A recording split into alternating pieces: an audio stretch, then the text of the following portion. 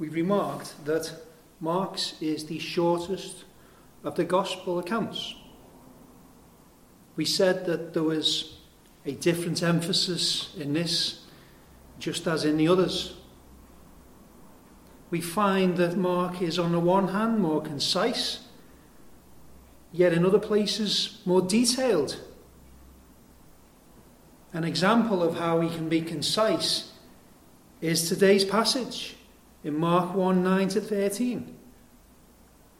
Because somehow two of the most significant events in the life of Jesus are covered in just 5 verses. I've entitled this message, Jesus Enters the Ministry. Not very original, but why not Jesus prepares for the ministry? It's because the baptism and temptation that we shall look at today was not merely preparation. These are important factors in his whole ministry. Think on this. Jesus Christ, he's the centre of all this commotion at his birth and when he was a young child. We hear about him again several years later, and then again nothing.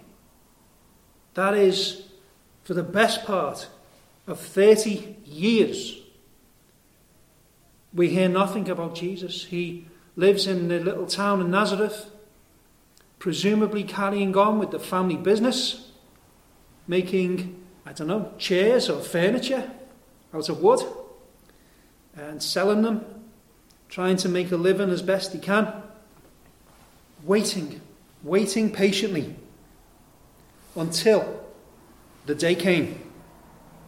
The day came when it was time to leave. He had an appointment with John the Baptist in the Jordan. And so he says farewell to the family. And he gets up and he leaves and packs his stuff and begins the long walk.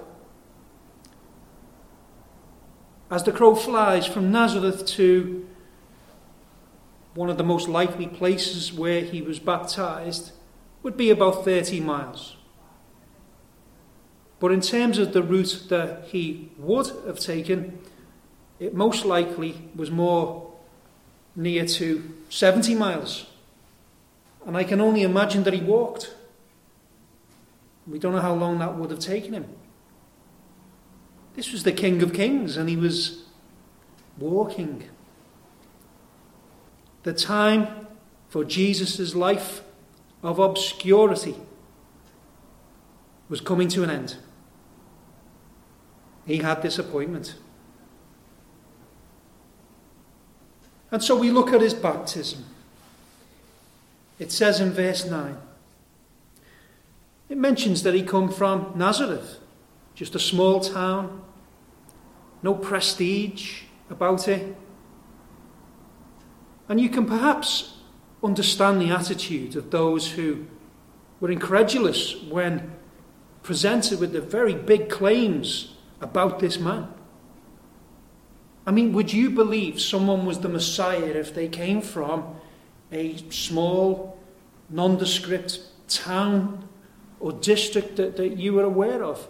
If Jesus had have come into this world today rather than 2,000 years ago, and you heard that this Jesus Christ was from Kirby or from Tuebrook, if you heard that this young man was born and bred in one of the small streets off Rocky Lane, just down the road from us, and you were a religious type, and then someone told you that this man was the Messiah, I'm not excusing their unbelief.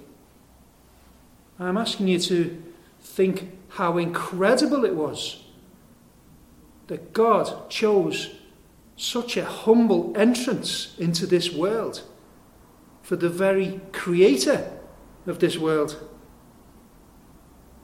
Now, this baptism, it was not just an example for people afterwards to follow, that they should be baptized in obedience to God. It was more than that. It was about fulfilling righteousness. It was necessary to his whole mission. And so he goes to make this appointment, perhaps following the route of the Jordan, southwards. And we know from elsewhere that on that day that he arrived, everyone else was baptized before him. We don't know, but can it be? Can it be that the Lord of glory stood in a queue? No, stood at the back of a queue with a long line of people in front of him. Sinners, maybe some of whom he came to die for. And he goes to this river, the Jordan, not the cleanest of rivers. You may remember from the Old Testament, you may remember Naaman, the commander. He was instructed to have his leprosy healed by bathing 7 times in the Jordan. And of course, Naaman had been around and said, there are plenty of crystal clear, healthy looking rivers around the place. Can we at least do it in one of those? The Jordan was despised by Naaman, but not by Jesus Christ. Not despised by the one who, many years before, had parted the Jordan River on more than one occasion. Parted it miraculously. And yet he's willing to step down into those murky waters. Just another token of his humility. He comes from a nondescript town. He has a normal job. He waits around for decades to begin his ministry. He leaves home and just starts walking. Joins a queue to be baptized by a sinful man who he came to save in this particular river that wasn't too attractive. Humility. Immense humility. It says in verse 10 that straightway that he came up out of the water, and both Baptists and Presbyterians have fought over this verse and claimed it as their own to try and show from this some mode of baptism. And I would just say that we cannot prove one way or the other a mode of baptism from this verse. Because we can either imagine that Jesus was underwater and then John lifted him back out, and in that sense he came up out of the water. That makes sense. That's what the Baptists would have us believe. Another possibility is that he went down the bank into the river, maybe up to his ankles, and had water sprinkled or poured on him. And then he came up back out of the water. And that possibility fits the description too. And the Presbyterians would say, well, look, this is not proof for immersion. So today, we are not going to give a final answer on that particular subject. Water was involved, though. What happened after this was quite incredible. It says that Jesus saw the heavens opened. The heavens opened. What does that look like?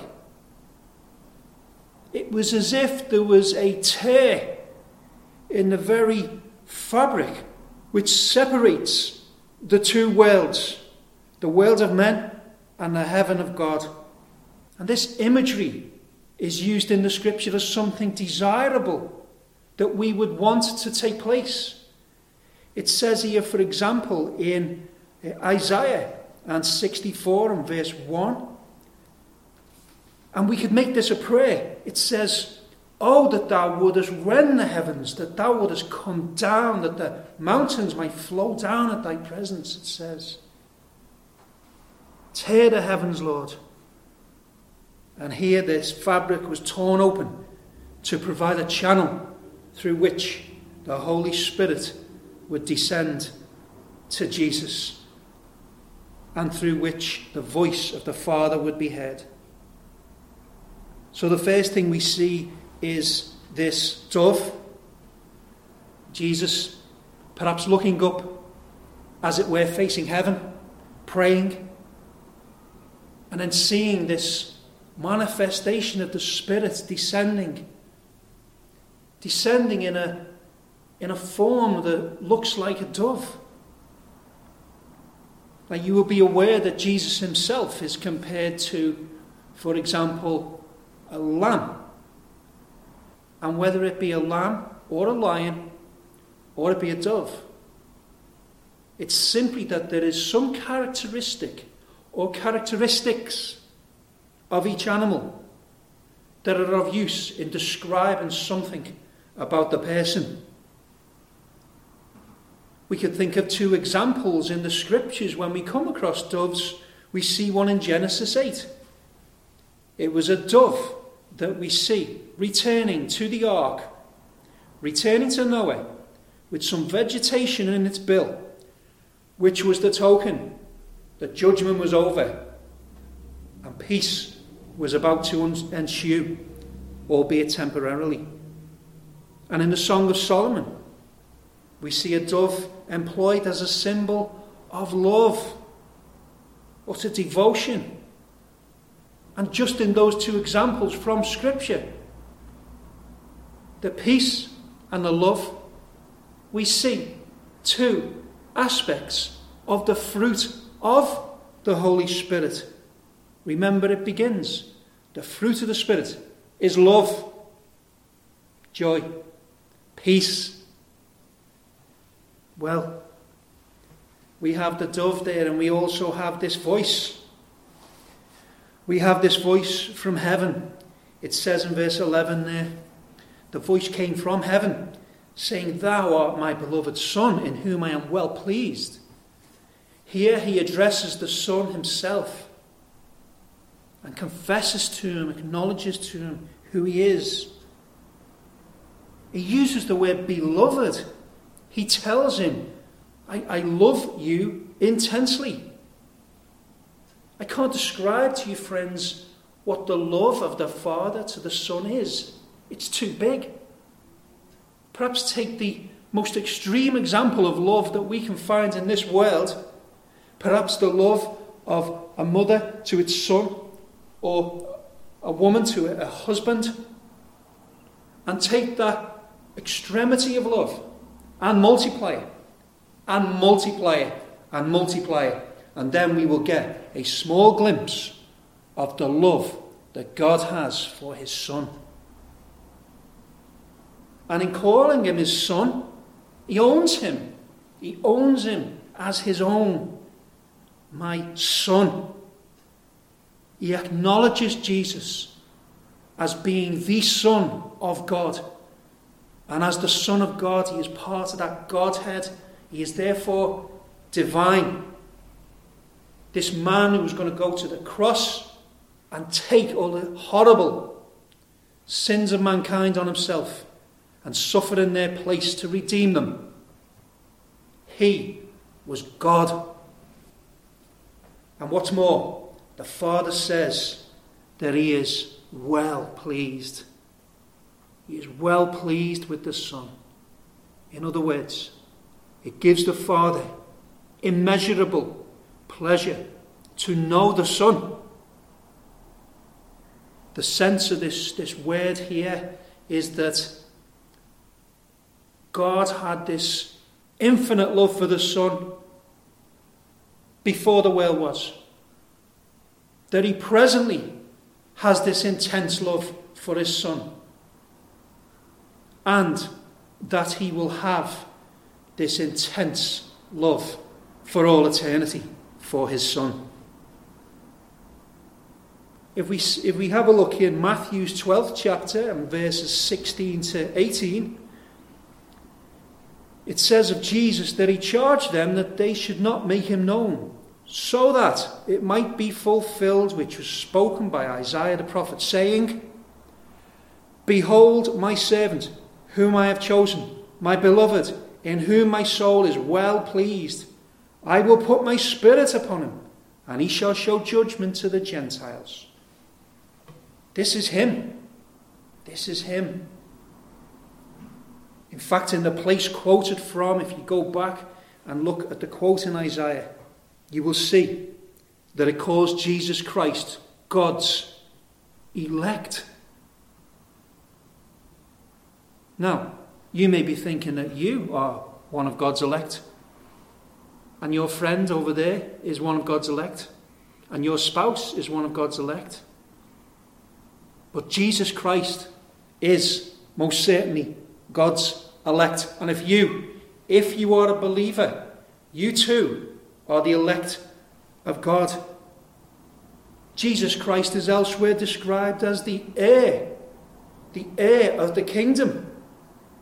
And you, if you are born again, you are counted as an heir of God.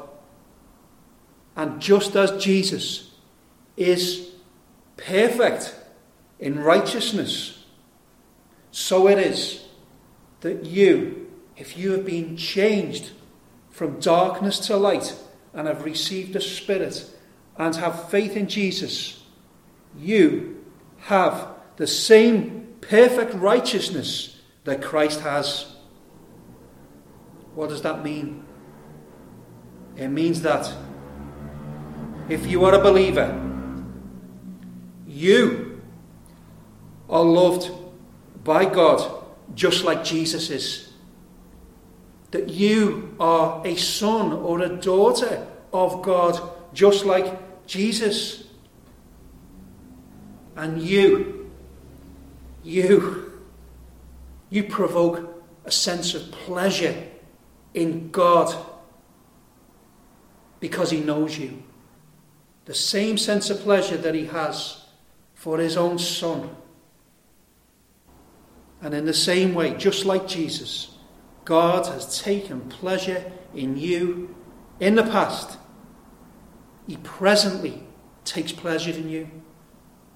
And he will be well pleased with you for all eternity. All eternity. And in this episode, we're not to think that this was a mere confirmation of Jesus' identity. But this is to show us that Christ's ministry was entirely a Trinitarian work, where God the Son has God the Spirit descend on him and has God the Father endorsing him as the Son of God. What's more, friends, what is more remarkable than that is this: that it is the whole of the Trinity that is dedicated to your eternal salvation. Let's have a look at the temptation of Jesus then. The temptation. We notice in verse 12 it says, and immediately, there's an urgency there. No time to hang around after the baptism, enjoy some refreshments, have some time of worship with the saints. None of the luxuries that we would have. He was driven by the Spirit into the wilderness. And this is a strong word, perhaps the most strong word used for the influence of the Spirit. This is not merely being persuaded by the Spirit. This is not just being led by the Spirit or moved by the Spirit. This is the Spirit drove him. There was an urgency. And it shows us that this Holy Spirit who blesses so much is the same Holy Spirit who escorts us into the arena of trial. We said last time about the wilderness, it was a description of a place that was uncultivated and uninhabited. What was the point of John residing in the wilderness? What was the point of Jesus venturing into the wilderness for his temptation? It is simply to get us to understand the concept of separation. Separation from the world. So you can see how the habited places of this world are, if you like, representative of the world. And to physically, geographically separate from those places, as John did, as Jesus did, is to paint for us a picture of separation from the world. A world that we live in, whose inhabitants we interact with, who we are related to, who are friends of ours. And yet, we are inhabitants of a different place. Friends, we live in the wilderness. We live in the wilderness. This is our home now. Not remember from Revelation? In chapter 12 and verse 6, it says, "And the woman, who hopefully I persuaded you represented God's people, the woman fled into the wilderness, where she hath a place prepared of God, that they should feed her there 1,260 days." That's where we live now, in the wilderness. Verse 13 says that Jesus, on arriving in the wilderness, was to stay there for 40 days. 40 days. You will know, perhaps, that number is very important in Scripture. You might remember, for example, that the Hebrews, being led out of Egypt, spent 40 years in the wilderness. It does say, however, in Hebrews chapter 3 and verse 8, it says, "Harden not your hearts as in the provocation, in the day of temptation in the wilderness." The day of temptation in the wilderness. That trial didn't go so well, did it? More particularly, we should think about those two figures from the Old Testament that represent the law and the prophets. That is, Moses and Elijah. For both of them fasted for 40 days, you will read in the Old Testament. They both fasted for 40 days. And this 40-day idea comes in Ezekiel. Again, Ezekiel chapter 4 and verse 6 says, Ezekiel's told when he's finished, he's told, "Lie again on thy right side, and thou shalt bear the iniquity of the house of Judah 40 days. I have appointed thee each day for a year." So 40 years of rebellion represented in 40 days here. So, this choice for Jesus to spend 40 days fasting in the wilderness was no accident. It's no arbitrary number. It's hugely symbolic, and it identifies Jesus. It emphasizes that association he has with that old covenant that God had with his people. The temptation that we are familiar with, that account in Matthew, was, of course, at the end of the 40 days. And some people have ventured to suggest that from Mark's account, it could be that it says he was there in the wilderness 40 days, tempted of Satan. So perhaps they say he was tempted throughout the whole 40 days. And then at the end was the ones that are the temptations that are recorded for us. I would say it's unlikely, because I believe that one of the points of the fasting for 40 days was to reduce Jesus to a physically, emotionally, perhaps mentally weak condition, to make it easier, if you like, for Satan to win. Do you see how that in Jesus' weakness, the victory is all the better? It reminds us of Elijah when he took on the prophets of Baal. He set up a contest. And when it was his turn to call on his God, the God of Israel, he made it more difficult. The sacrifice was saturated. There was water everywhere. By human standards, this was just making something that was highly unlikely completely impossible. And yet the fire of God, in answer to his prayer, came down and consumed that sacrifice. And so it was that the victory was all the more glorious. Do you not remember when Gideon had 30,000 men? And God argued that should they get the victory, they would quite naturally say, well, it was the numbers, it was the training, it was the arms, it was us. So God makes sure that his men are reduced down to a number of just a few hundred, so that when they get that impossible victory, they will ascribe it all to God. And so it is here. Jesus is victorious. He's victorious even in this condition after a month with no food, in a place where it was hot during the day and freezing cold at night. A place that was inhabited by dangerous animals like jackals and lions. And following on, a hard assault by Satan. And here, both the environment and the animals make this the complete opposite of Eden. And Jesus Christ succeeded where the first Adam failed. He sits in this weed-covered, predator-infested wasteland caused by Adam's fall and shows how it was meant to be done.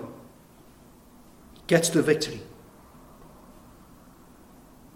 This was, of course, devastating to Satan and all the demons, because this was the first time in the whole of human history that Satan and his angels failed to get someone to sin. This was the first. Jesus, as it were, undoing the mess caused by Adam's failure. Our account finishes with the mention of the angels. The angels came and ministered to him. And I can almost visualize the angels waiting eagerly in the wings, wanting to come in and help, but held back according to the command of God. And so they come to him finally. They are allowed to attend to him. Perhaps bringing him some food. Perhaps sitting on the ground with him and offering words of encouragement and edification. And you know, friends, that this ministry of the angels is for us too. Don't forget that the angels that ministered to Jesus are still around today. And who knows whether they have been involved in some way in your life. Because we cannot tell. We cannot tell the unseen conflicts that have gone on in the heavenly regions on your behalf.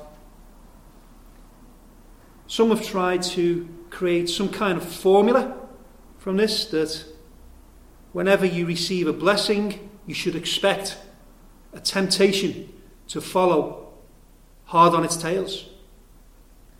I must reject that as too rigid a view. But I will say this, friends, that That cycle of blessing and trial is very real and is inevitable. That is our lot. Blessing and trial, and blessing and trial. But please remember that these trials are for your good. All of them. All of them. For your good. And even in those trials, God is with you constantly. And not only so, but even employs the holy angels to minister to you. The Lord bless you all in the mighty name of Jesus. Amen.